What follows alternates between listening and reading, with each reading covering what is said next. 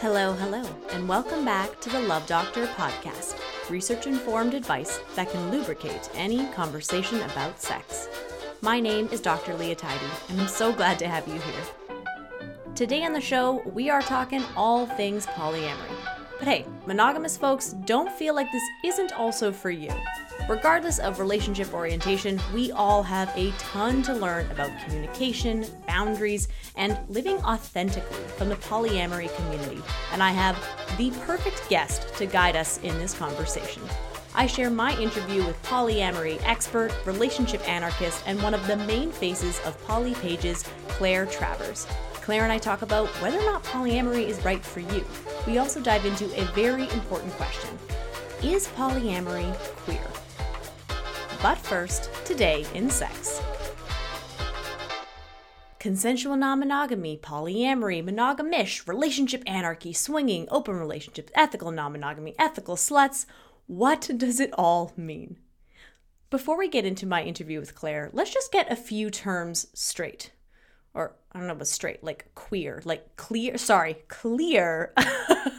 Well, you know what I mean. First of all, when we talk about consensual non-monogamy or polyamory, this is the practice of having multiple sexual and or romantic partners at the same time. And this is where all of the people involved are aware of this relationship and consent to it. Let me just underpin consent. Everyone is aware and everyone consents to it.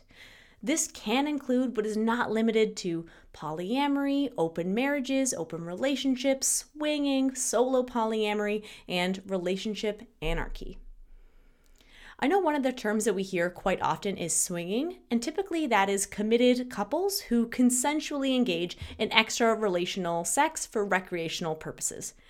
As an example, in The Grinch with Jim Carrey, you know how when there's the little Grinch and his parents who raised him are all throwing their keys into a bowl? Yeah, that was low-key a swinging party. Also, I want to share a few other terms that'll really help us understand the lay of the land when it comes to talking about polyamory and consensual non-monogamy, and also some of the terms that Claire and I use in this interview. I think we do a pretty good job of unpacking all of those things, but just so that we're all on the same page. Now, the first term that I want to share is compersion. So compersion is the state of happiness, joy, or pleasure that comes from delighting in other people's happiness. Now, within polyamory, this is specifically used to refer to positive feelings experienced when your lover is having a positive experience with one of their other lovers. And when we're talking about other lovers, quite often we'll talk about a metamor. So these are two people who share a partner but are not romantically or sexually involved with each other. So for example, if your partner has a spouse, you and their spouse would be metamors. Just as a sidebar, all of these terms that I am sharing with you are from Polysecure that came out in 2020 by Jessica Fern. I cannot recommend this book enough. It is excellent, and it starts off with this glossary of terms. Two more terms I want to share with you. The next one is mononormativity.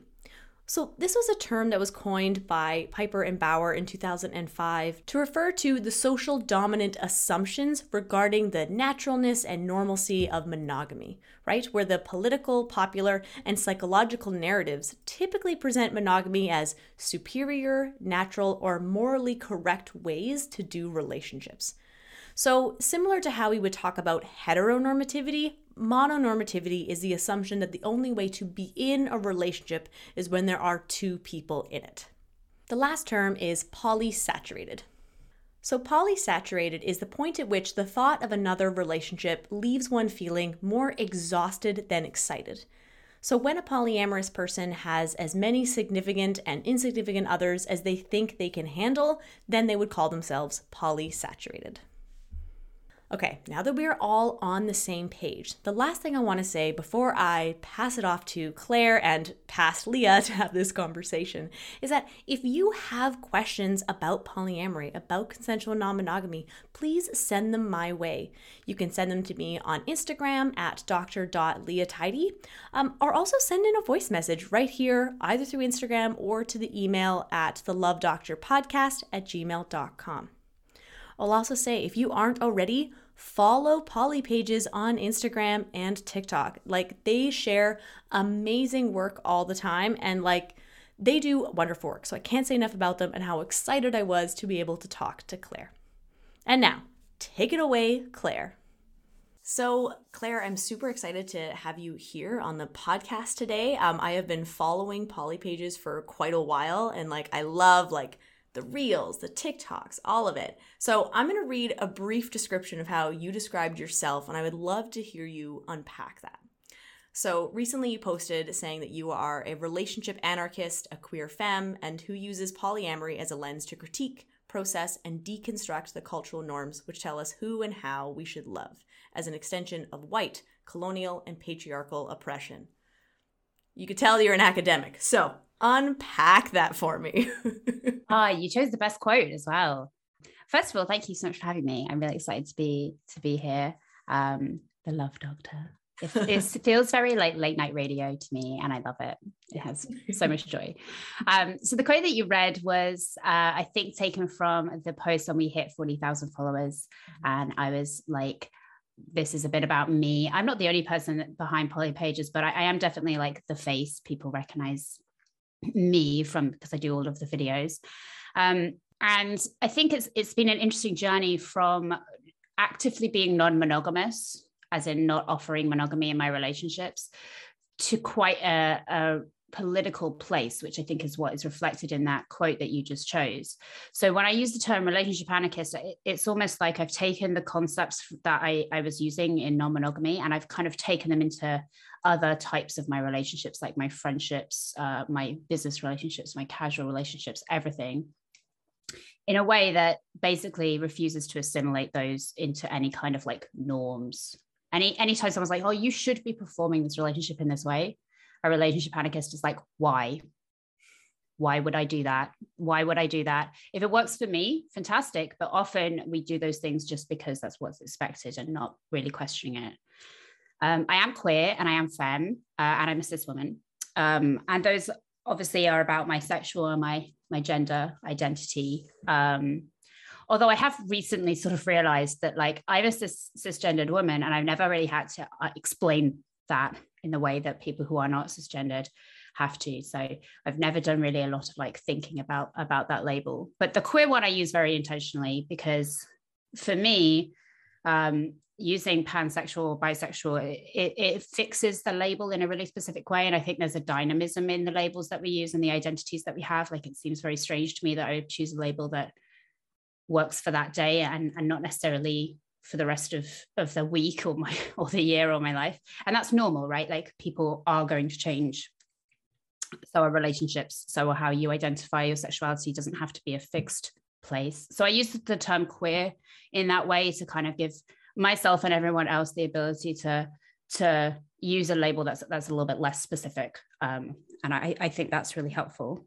And the polyamorous stance is a lens through which to critique social norms, specifically the norm of monogamy or mononormativism.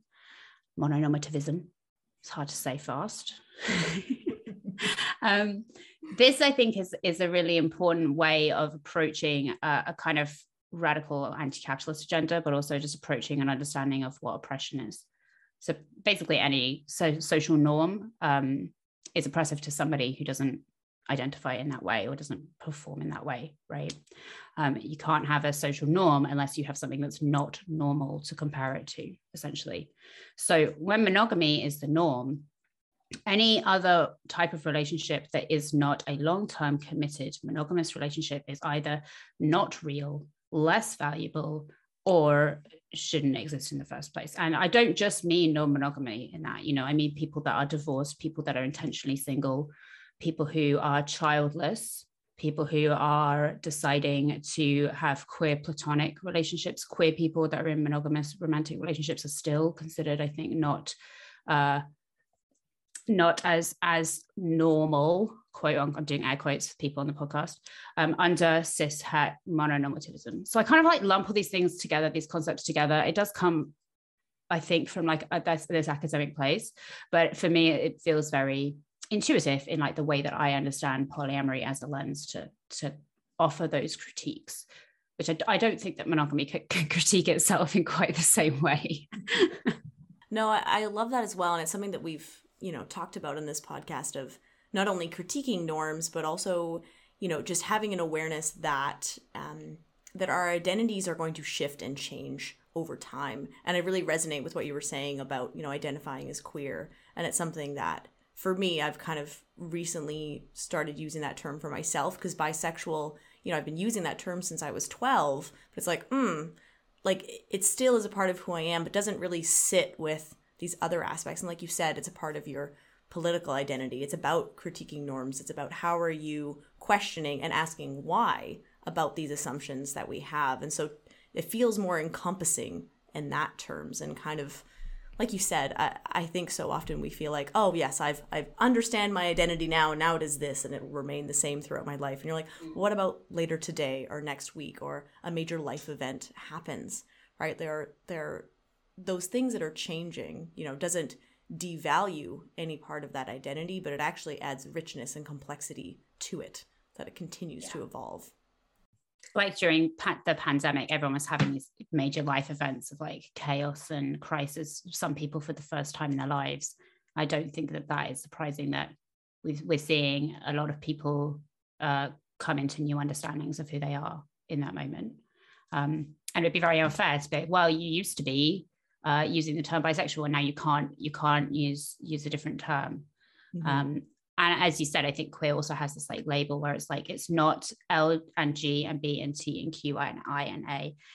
When we are, when we fight for one set of rights, we're essentially fighting under an umbrella of fighting against an oppressive norm. And I'm not saying that everyone that uses the term queer does that, but that's the way that I use it. It's sort of like a, if you know, and if you don't know, then you can just be scared and wonder. Like queer people will see the label and be like, okay, yeah, like I'm kind of getting it. And people that don't understand that label, it's fine. They can ask, or they can not. Yeah, definitely. And we're going to talk more about queerness and polyamory kind of later on in this discussion. But I wonder, something that I kind of like to do in this podcast as well is kind of look at the micro and then look at the macro, right? So I know that like largely in like Poly Pages and in your work, it's all about critiquing norms, and also like hosting like conversations for people to learn, to like educate themselves about different topics. But I also wonder about like that personal story, whenever you feel comfortable sharing, but like, how you came to be who you are now. And you said right before we flipped on the recording that you're like, I've been doing this for a long time. I first started using the term polyamory, and people are like, what's that? Like, what? I don't even fully understand. So tell me a little bit about, Claire, what's up with you? How did you get to this point where you are now and such a voice and expert in the field? I would call myself an expert, but I would call myself someone that has a lot of life experience, and someone that obviously has an academic training, and that's what I've brought to make Poly Pages. In terms of like my journey, which I'm beginning to cringe over this term of like my polyamorous journey, but it's kind of true, right? Because it's not about the end point, it's about how you got there, and there's so many different ways people get there. For me, outside of Poly Pages, I'm a humanitarian aid consultant, and that means that I travel a lot, like less now, but back in my 20s, I was traveling like all of the time. And that just made monogamy this like completely ridiculous notion. Like so dumb. Like, oh, I'm going to go to a war zone for like 30 days, potentially longer. And like, you're just not going to hear from me. And we're all just going to like still cling to this ridiculous life raft and like pretend that this is a feasible or fair thing to ask of one another. Mm-hmm. So I think this was really like my entryway, and this is like 9 years ago, mm-hmm. right? This is like a long, like most of my adult life. Once I'd taken monogamy like kind of off of the table, as it were, like it was just something I wasn't offering, and being really intentional about that and being really honest about that, because I honesty is very, very important to me. It just like became like, oh, okay, I actually like, this is actually intuitively how I understand relating to people. It's not like when I'm with one person in a relationship that I don't stop thinking about other people, or I don't stop finding other people attractive, or like I don't have desires to form other connections. I still have those. If I'm being honest with myself, I can't necessarily, I mean, I guess I could have pretended that didn't happen and stayed in a monogamous relationship, or formed a monogamous relationship, I should say. But I kind of realized that I don't have to do that. It was never a question of like, will polyamory work for me? It was more a question of like, monogamy doesn't work for me. What else is there? Right. Yeah. So that was like my personal journey at the very beginning. I was doing this, you know, in contexts that aren't American, aren't Eurocentric, aren't English speaking, which I think always surprises people because people assume it's a super white American thing. But that wasn't my experience at all. And it wasn't until I was dating a white American for the first time that we were like, oh, we should like make a podcast. Like this would be a fun thing to do while I'm on mission, or while he's away at conferences, or like whatever. Mm-hmm. And that's how Poly Pages was born, as like a little baby podcast. And if you go and you listen to the early episodes, it has this like wonderful homemade quality of just like two people that love each other, like chatting about a text that they're discovering for the first time together. Because I was like 7 years in or whatever, and I still hadn't read The Ethical Slut. And I was like, this is ridiculous. I should read it. Let's record it. Yeah. And so that's how Poly Pages was born. And in the last year, it's really expanded, as you said, to be a platform that's larger than me and focuses specifically on the academia and the texts around non-monogamy and those critical conversations. And now it has, a modest following, and it is, I think, adding something to the conversation instead of me just sitting and absorbing the conversation behind a microphone. And that's been a really nice transition. Yeah. Like you said, it's like that, starting from that personal like interest and being like, okay, maybe I should actually like read these books, because everyone's like, oh, you know, if you're I'm going to use quote unquote a good polyamorous person, well, you have to have read The Ethical Slut, you have to have read, you know, all of these other texts. But fascinating to come to it and read it when you already have that lived experience, and so you can kind of give or take like, oh, this is really resonating for me, like let's critique these other aspects that maybe aren't sitting well, or maybe that have evolved from there. But yeah, it's fascinating to think about how it's not necessarily an awareness, and I would say probably this is due to like socialization. It's not necessarily an awareness of the fact of like, aha, I am polyamorous. It's like, monogamy is not working for me. Like this does not make sense with my lifestyle, with my desires, with everything else. And I think that is resonating for a lot of people. I think it has for a long time, but I think it's kind of coming to the surface now in a way where we are questioning those norms of monogamy. Like you said, mononormativity. I can't even say it quickly. You're going to say monocentrism. Yeah. If that helps. That's a little bit easier. But mononormativity was a phrase coined by Eli Shaft in an essay. And I think it's a good, like, it makes sense to me because it's about norms. But monocentrism also works. And it has a little sister, which is even harder to say, which is amatonormativity. Oh, no. And you leaned into the microphone for that one. I did. Which is the normalization of like how romance specifically, amata being like the love, how romance specifically functions. This notion of like romance as being a thing that is all-encompassing and can only be applied between two people, and should be the foundation for like a life partnership and things like that. Yeah. But we could do a whole episode on these terms, if I'm honest. Yeah, absolutely. If people want to know more, I will definitely have lots of resources linked in the episode description, as folks are now used to getting. I'm like bombarding them with resources. But yeah, like I think so often when we think about these norms that don't work for us, for me, the way that you just described that, I was like, oh, like I feel that so deeply, where, you know, from a young age, I didn't have the language to describe that. I was like, I feel like I'm just like doing relationships wrong. And I keep having these like desires, and, you know, I feel like I'm fucking it up. Always I'm fucking it up. And I'm like, what? Why is that happening? What's wrong with me? And it keeps being a reflection on that. And I think that's what our norms tell us, that it's an individual problem. It's not a structural problem. And so when I start to unpack that, you know, in my mid to late 20s, so probably, I don't know, like 4 or 5 years ago, when my partner and I first started having conversations around, opening up our relationship and what that might look like, it was like, oh, like everything just started to kind of make sense. And all of these different moments in my life, I was seeing them through this new lens and was like, oh, wait, I'm not the one that's messed up. And I think that's something that has been really like powerful, but it's also meant a lot of like unpacking of like shame, I think particularly. And I think a lot of time with polyamory, people are like, is it just about sex? You're just like sexually insatiable. And so particularly someone who also identifies as bisexual, there's all of these things where I'm like, not everyone who's bi is polyamorous, but I am. So like, how do you, so dealing with those things, I don't know, that's not really a question at all in there, but no, I think what you're saying though will probably resonate with a lot of people, because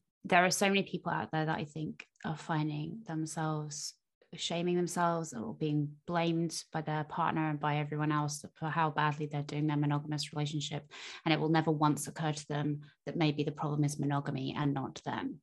Mm-hmm. I think we live in a culture where we scapegoat individuals instead of addressing systemic problems. And this happens all the time. This happens in every single social movement and every single political movement, that if you can't get it, you are the person that's wrong and you should change to adhere to the norms that we've decided are the most important, instead of having the tools to, make norms for yourself and live a life that feels fair. You know what it kind of reminds me of, actually, because I've been rewatching all of the old episodes of RuPaul's Drag Race. And in there, like every single drag queen has a story about when they came out, and they had this period where they didn't feel like they were normal. They didn't feel, and like I think a lot of people from that generation went through a phase where they tried really hard to be straight, because they were like, this is what's normal, and if I can't do it, I'm the problem. Instead of being like, or there are many ways that people have sexual identities and gender identities, and the one that you're being asked to adhere to is just not for you. Mm-hmm. And I feel like a lot of people haven't quite extended that into like relationship practices and relationship norms. Like if you're struggling with monogamy, it probably isn't that you're just a shitty person. It probably is that this is a model that doesn't work for you intuitively, and you're being asked to compromise in order to do it. And maybe the question is like, why? Yeah, definitely. That brings up an interesting reflection that I was talking to my students a few weeks ago about the whole module is about diverse expressions of sexualities. So we had an entire class. I entitled it as More Than Monogamy, and kind of gave them kind of a brief overview of different terms and ideas around consensual non-monogamy and polyamory. One of the students asked, if someone is, like a chronic cheater, like they're always cheating, should they just, become polyamorous? And it just kind of rankled for me. I was like, how do I answer this? So I'm wondering, I think the best answer I could in that moment, but I really want to know your thoughts. If people were to ask you like, I just find myself cheating on people all the time, am I just polyamorous? Like what's going on in that maybe idea there? I would love to know what advice you gave. Well, in that moment, I was like, that's a great question. And I started talking about our ideas around relationship norms. And I'm like, we have to think about our relational orientation, because what do we understand by cheating? That's what I started by talking to them around. And I'm like, is this like what we understand as an emotional affair? Was it flirting with someone? Like, what do we mean? I think we have to unpack what we mean by cheating before we can then understand maybe this is going to work for that person. And it's going to be a very individual experience. So we can't just say, all the cheaters in the world, you're just polyamorous. I'm like, that's not what's going on.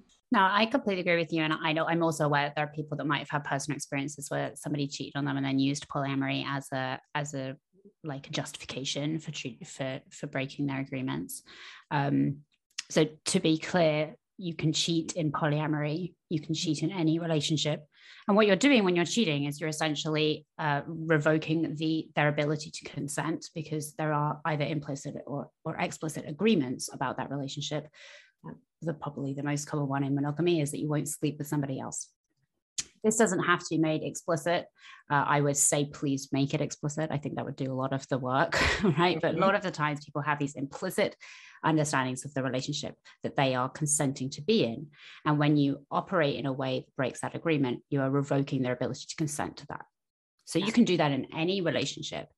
When we talk about the history of polyamory, and the reason why we have the term consensual non-monogamy is because for some reason people have been like obsessed with making sure that we don't get confused for cheaters, right?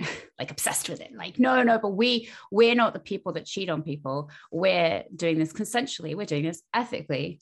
Mm-hmm. And I feel like that's a bit of a strange thing to center an entire subculture around, if I'm honest.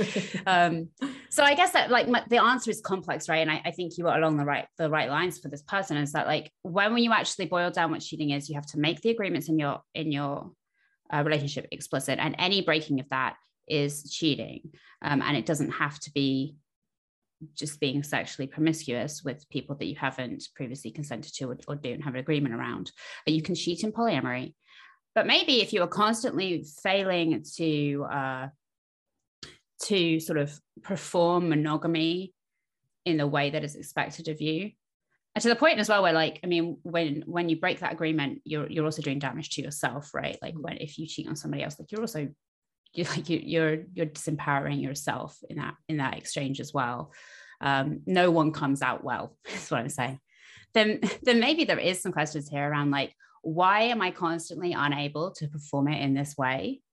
And maybe there's another model that actually I can like have this discussion and like have this above board. Having said that, I've spoken to many people and they're like, I'd rather that you just like didn't tell me.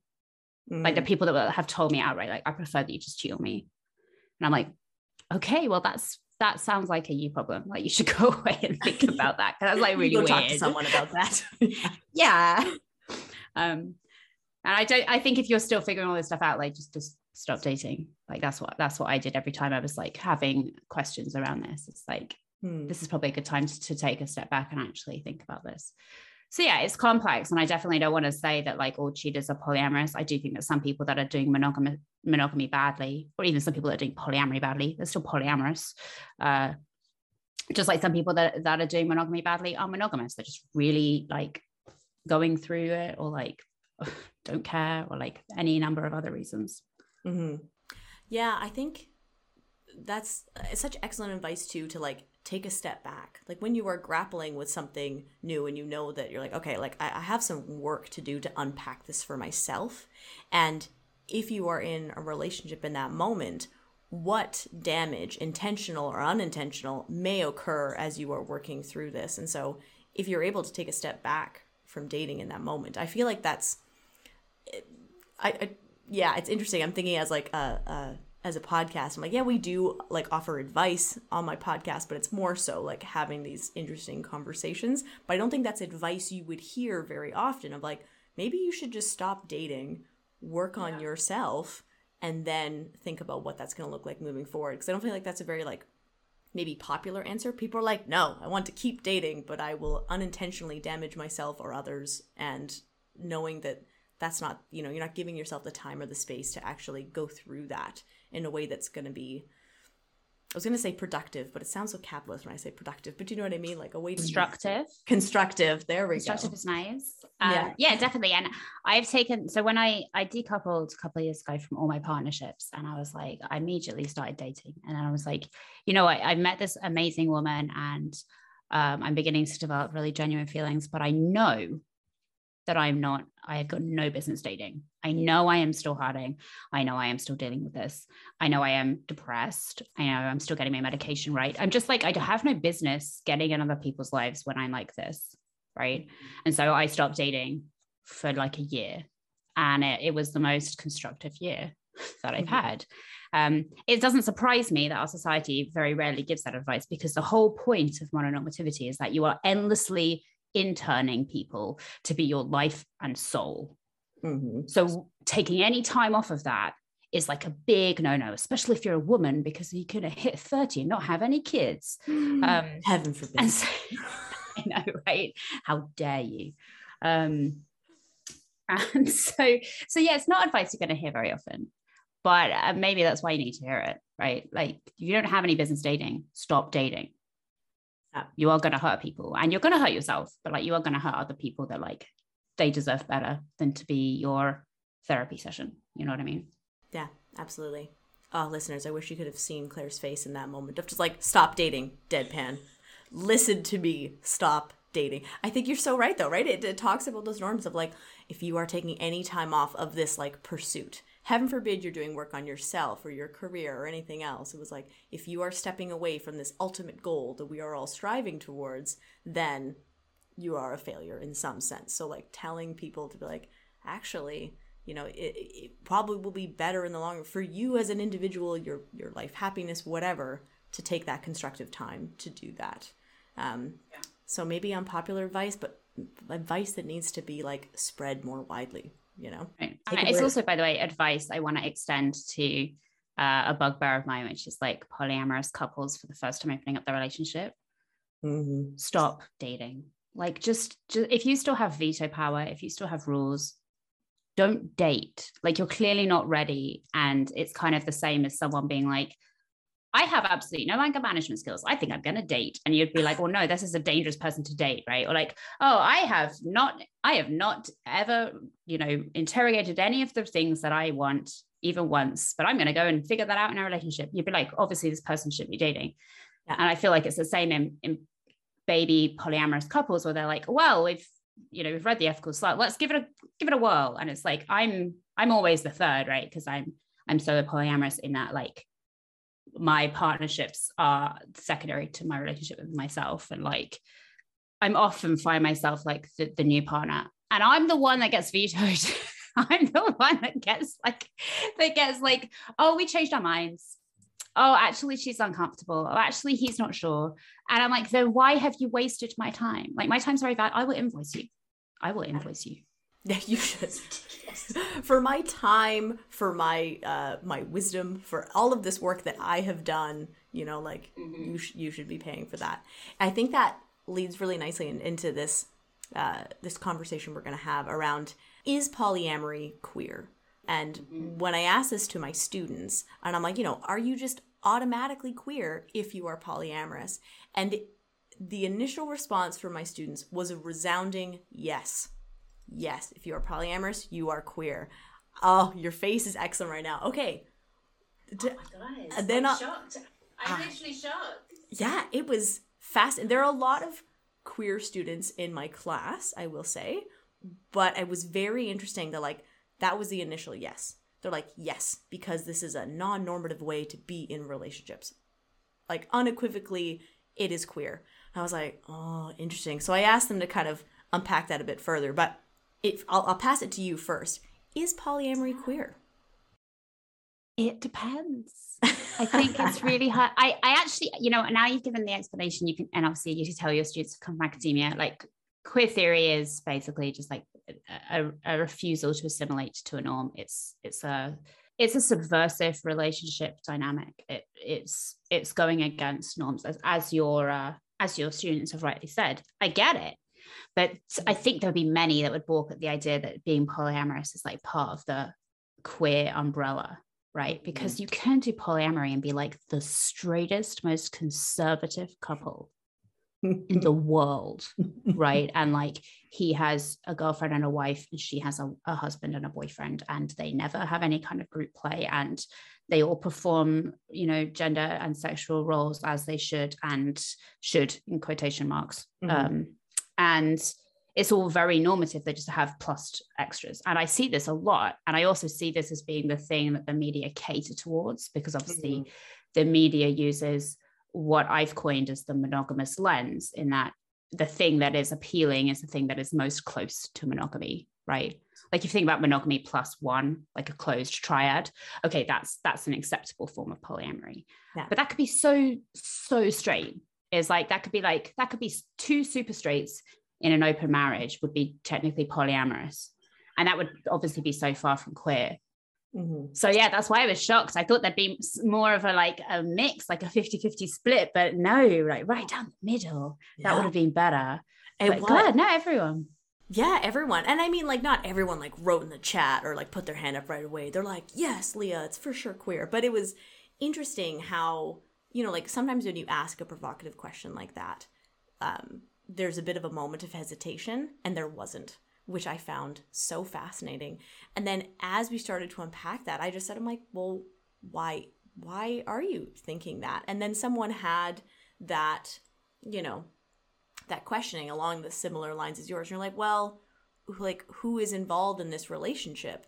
And, you know, what are the dynamics actually looking like? What kind of power is playing into that? And like you said, like, and I know you've shared this on Poly Pages as well, it's kind of like that closed triad is the one that we see as the one that is the most normalized. Like you said, it's kind of like monogamous plus monogamish, like kind of along those lines. So people are like, oh, I can kind of understand. Like, yeah, I'd love to have, and people, you know, I'm using bunny ears right now, like a piece on the side or something like that. And that's how it's positioned as this very much. Because the couple is still intact.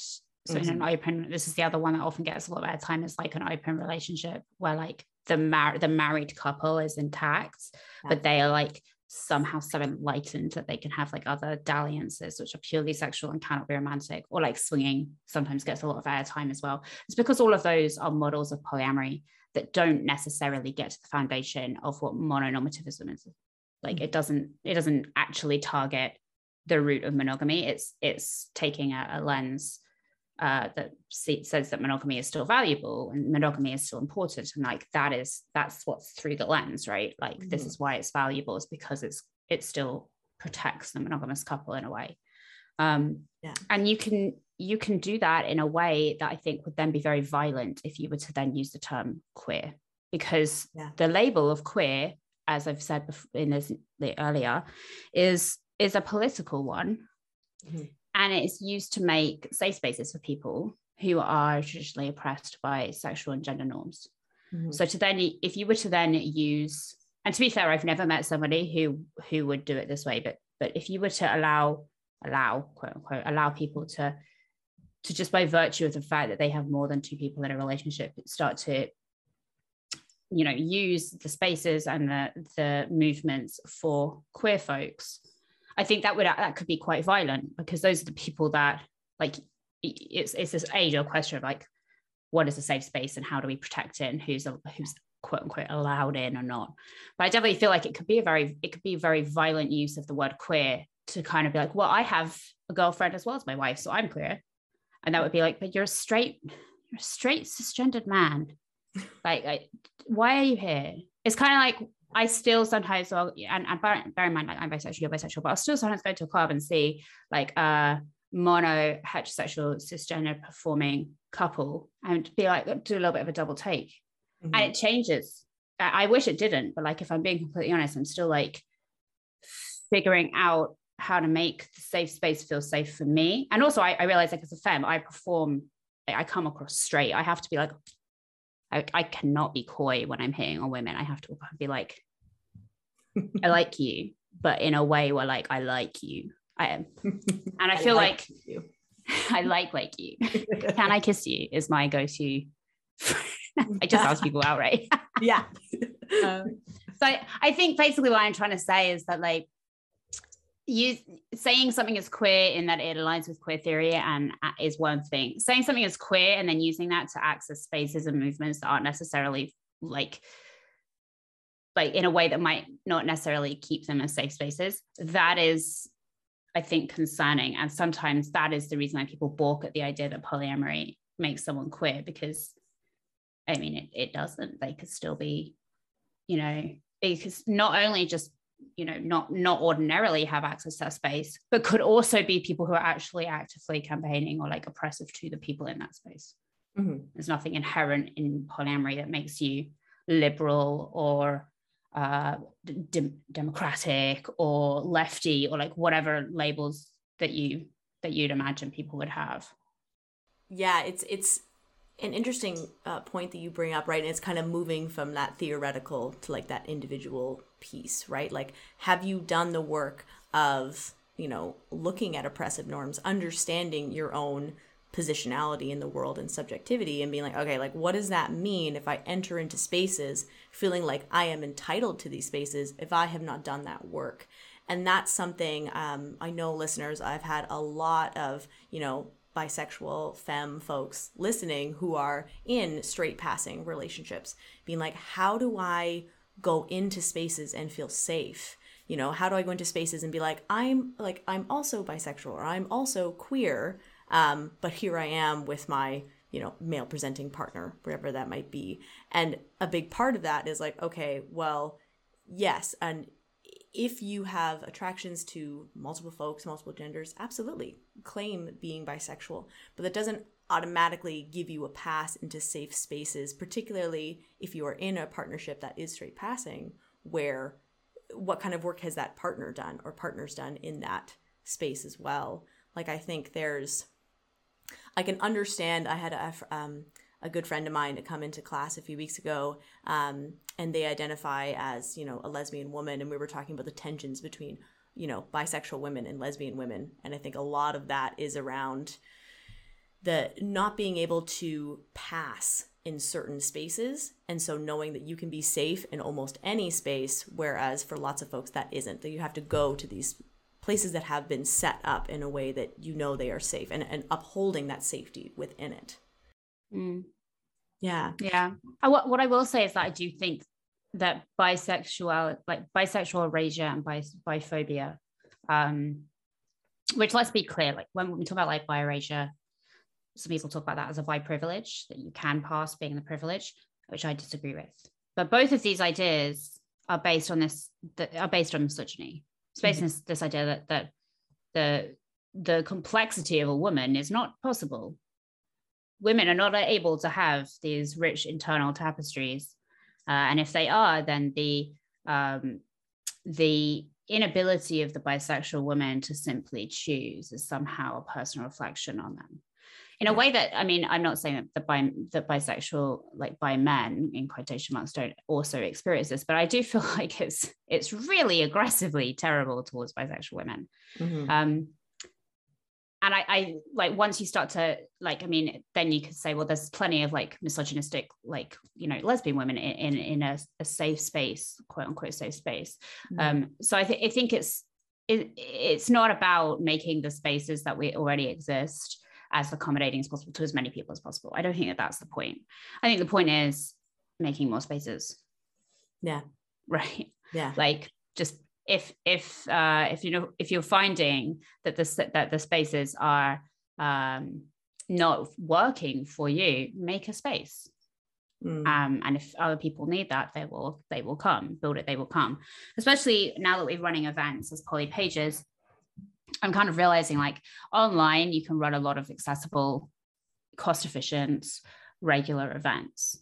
Mm-hmm. And that is one form of safe spaces, especially if people aren't out, right? Like, you can't physically go to a safe space if you are not yourself out, either as, trans, bisexual, polyamorous, like whatever it is that you're not out about. Mm-hmm. And one of the places that you can do that safely, I think, is online, which is why one of the reasons why Polypage's events are always digital. Mm-hmm.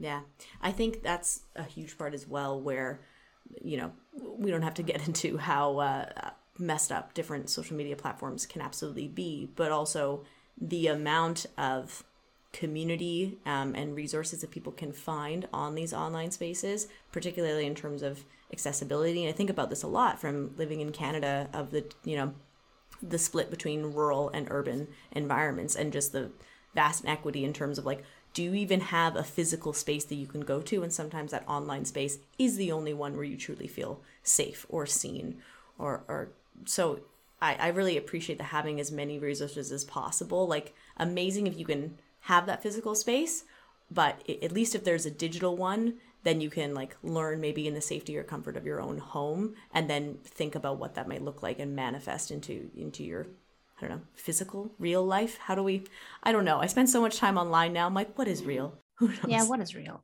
We're all part avatar at this point. Yeah.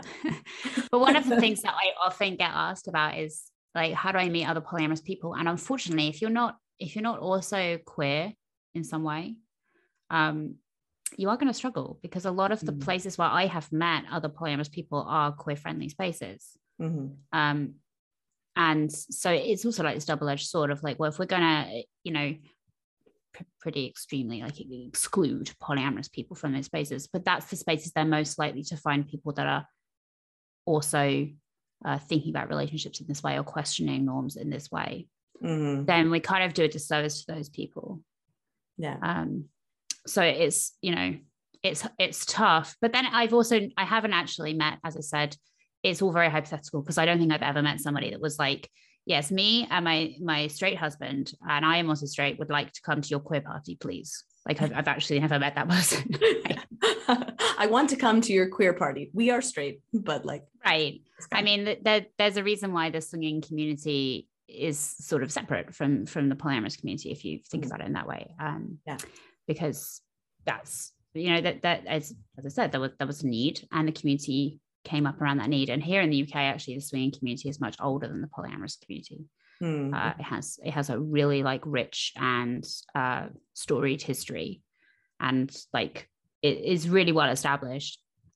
Same with like the kink scene in the UK is like really well established, and the polyamorous scene is still sort of like in its first baby steps of kind of walking. But where is it walking out of? It's walking out of swinging and kink communities. Yeah. I wonder, to kind of thinking about like wrapping up our conversation, something that I get asked quite often from people is, you know, is polyamory right for me? Right. And just even like starting that questioning. And I know we've touched a bit on like, you know, quite often, at least from the people who like send me their questions, quite often it is people who are in straight passing relationships and then are wondering what that might look like. But I wonder, before people start going down that path of dating, of vetoing people, of, you know, creating really toxic or damaging spaces and creating these really strict hierarchies, like, what would you start? I mean, I don't know, like advice on that's really hard, but something to have in mind, like, is polyamory right for me? Where do you begin? I think I would reframe the question for you and be like, why am I questioning monogamy? What is it about monogamy that I'm struggling with, or that I'm questioning, or that I'm wondering around? Because I think that will really get to the heart of what it is that you're looking for out of changing your, let's imagine you're in an existing relationship, because that's the premise that you've set out here. But also, I mean, even if you are unpartnered and you're thinking about this, it's like, well, if you could draw out your dream, like the most intuitive way that you would relate to somebody, like what would that look like? I think it's kind of like, instead of trying on a size 10, let me try on a size 8, and then you're like, no, neither of these are my size. That's not really the point of questioning monogamy. The point of questioning monogamy is that you get stuff tailored to what you want. So I don't think it's necessarily like, oh, this is a bit loose or this is a bit tight, I think I'm going to try the next size of relationship, and that happens to be polyamory because it's everywhere right now. That's like a really bad way of going about finding something that fits for you, right? It is the way that we do it, but I don't think it's necessarily the best way to possibly do that. If you do have veto rules and stuff, as I said, please don't date. Like, you're just not ready, because it's still based in this idea that you have to control your partner, that your relationship might break. And unfortunately, it might. Like, that's the thing. You can't just like change your relationship structure and expect it to be perfect. Like, you can't go into that and expect that your relationship will be the one that stays. And I think a lot of couples that I'm seeing opening up, a lot of people I know that are like trying out, they will do anything to protect their initial relationship. And then what that means is that anything else is expendable, which is a shitty way to treat other people. Yeah. Like, that's a crappy way to operate. You have to go into it with the understanding that your relationship might change and might become, might not be the thing you actually want by the end of it. Might break, like any number of things could happen. It's a bit like if you went from living with somebody every day, and then you were like, okay, I'm going to go overseas for 6 months, and you just did it. You would have to know in the back of your mind that this might be a difficult transition, and that the relationship might change irreparably. Yeah. You have to go into it knowing that your relationship might change irreparably, or that it might have to end, or it might have to be put on pause. The idea of going into polyamory and like doing anything possible to protect your relationship, then don't. Like that's just not gonna work. And you know, it will inevitably, what will end up happening is that inevitably you'll have a bad first experience of polyamory, because it's the first time you're doing this and you're completely new to it, and like haven't really done any of the difficult work around things like jealousy and self-esteem and concepts of ownership and control and trust. And then you'll have a bad experience, and you're like, well, I tried polyamory once and now I'll never try it again because it went badly. And it's like, okay, how many times did you try monogamy? Like, all right. And then it gets a bad rep. So it's like, it's a really tough one, but I mean, time is the thing that you both have and don't have, right? So like, use it wisely. I guess that's, it's hard to give advice because I've also never been in a relationship that was opening up. Like I just have never put myself in that position, but I have been the person I've frequently been the person where like, we've been dating for 6 months. I'm really getting into this. All of a sudden I'm getting vetoed, or the wife is demanding to meet me and I don't want to do that, or like, or they get pregnant and then I'm like, I'm out. Or they get worried I might get pregnant, and like, because we're at that age now where everyone's having kids, and that's like a whole extra thing to it. I feel you as someone, who has 2 male partners and recently took out my IUD. I know that's a whole other kettle of fish where I'm like, thank goodness I'm a sex educator so we can talk about contraception. Yes. But it's absolutely. Yeah. No, I really appreciate how you reframe that. And I think that just comes right back to encompassing, is it queer, is it not? You're like, have you done the work of questioning these monogamy like norms and structures? And if you haven't done that, then, it's going to be a messy process. And I think there's a real fear around, like you said, losing or breaking a partnership. And when we spend so much of our media and stories are telling us that that's the most important thing in our lives, that can be a very scary thing for people to quote unquote give up or to risk in some way. Right. So the sunk cost fallacy. And I guess like before we end, I just want to say like, if things change, like that's good, right? I really want to add like a counterweight for this, right? You're meant to change. That's the point of living for nearly 100 years now in modern industrial times, right? You're meant to change. You're not meant to be like, okay, mid-20s, nailed it, that's me for life. Right? That's not the fucking point. The point is that relationships are meant to change you, and then those relationships may no longer suit you. If you think about it like this, like you probably have a friend that you were super close with in like college or high school, and you guys were like, you got each other. You guys knew what the other person was going to say before they even said it, and you guys grew a huge amount during those formative years. And maybe there was like a shared bond, maybe there was a trauma, maybe there was something that was really hard, maybe you both took the same class with the same creepy professor. There is a lot of shared history, and now you're thinking about that person and you're like, oh, I haven't phoned them in a while.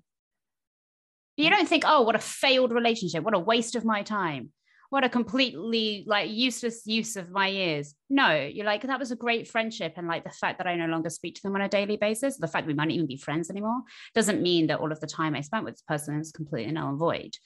So why would we ever apply that kind of standard to our romantic partnerships?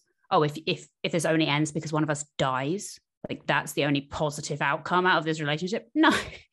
You're meant to change. And if that change involves like you guys no longer being romantic, or you guys no longer even being on speaking terms, like there'll be pain because change hurts, but like that's not a reason to not to do something. That's not a reason to try really hard to just like not rock the boat. Like the point is to get wet. That's the whole point. I love that. I will leave listeners on that note. The point is to rock the boat and get wet. I'm kind of on many levels. I am very into that. Thank you so much for joining me today on the Love Doctor podcast. On the next episode, I'm talking to queer artist and doula Simone Blaze. If you have a question, send me a voice memo to thelovedoctorpodcast@gmail.com or message me right on Instagram at dr.leahtidy. You can also check me out on Instagram or Twitter, and if you like what you're hearing, hey, leave a review, share it with your friends, and let me know what you thought of this episode. Until then, folks, stay healthy, stay safe, stay consensual.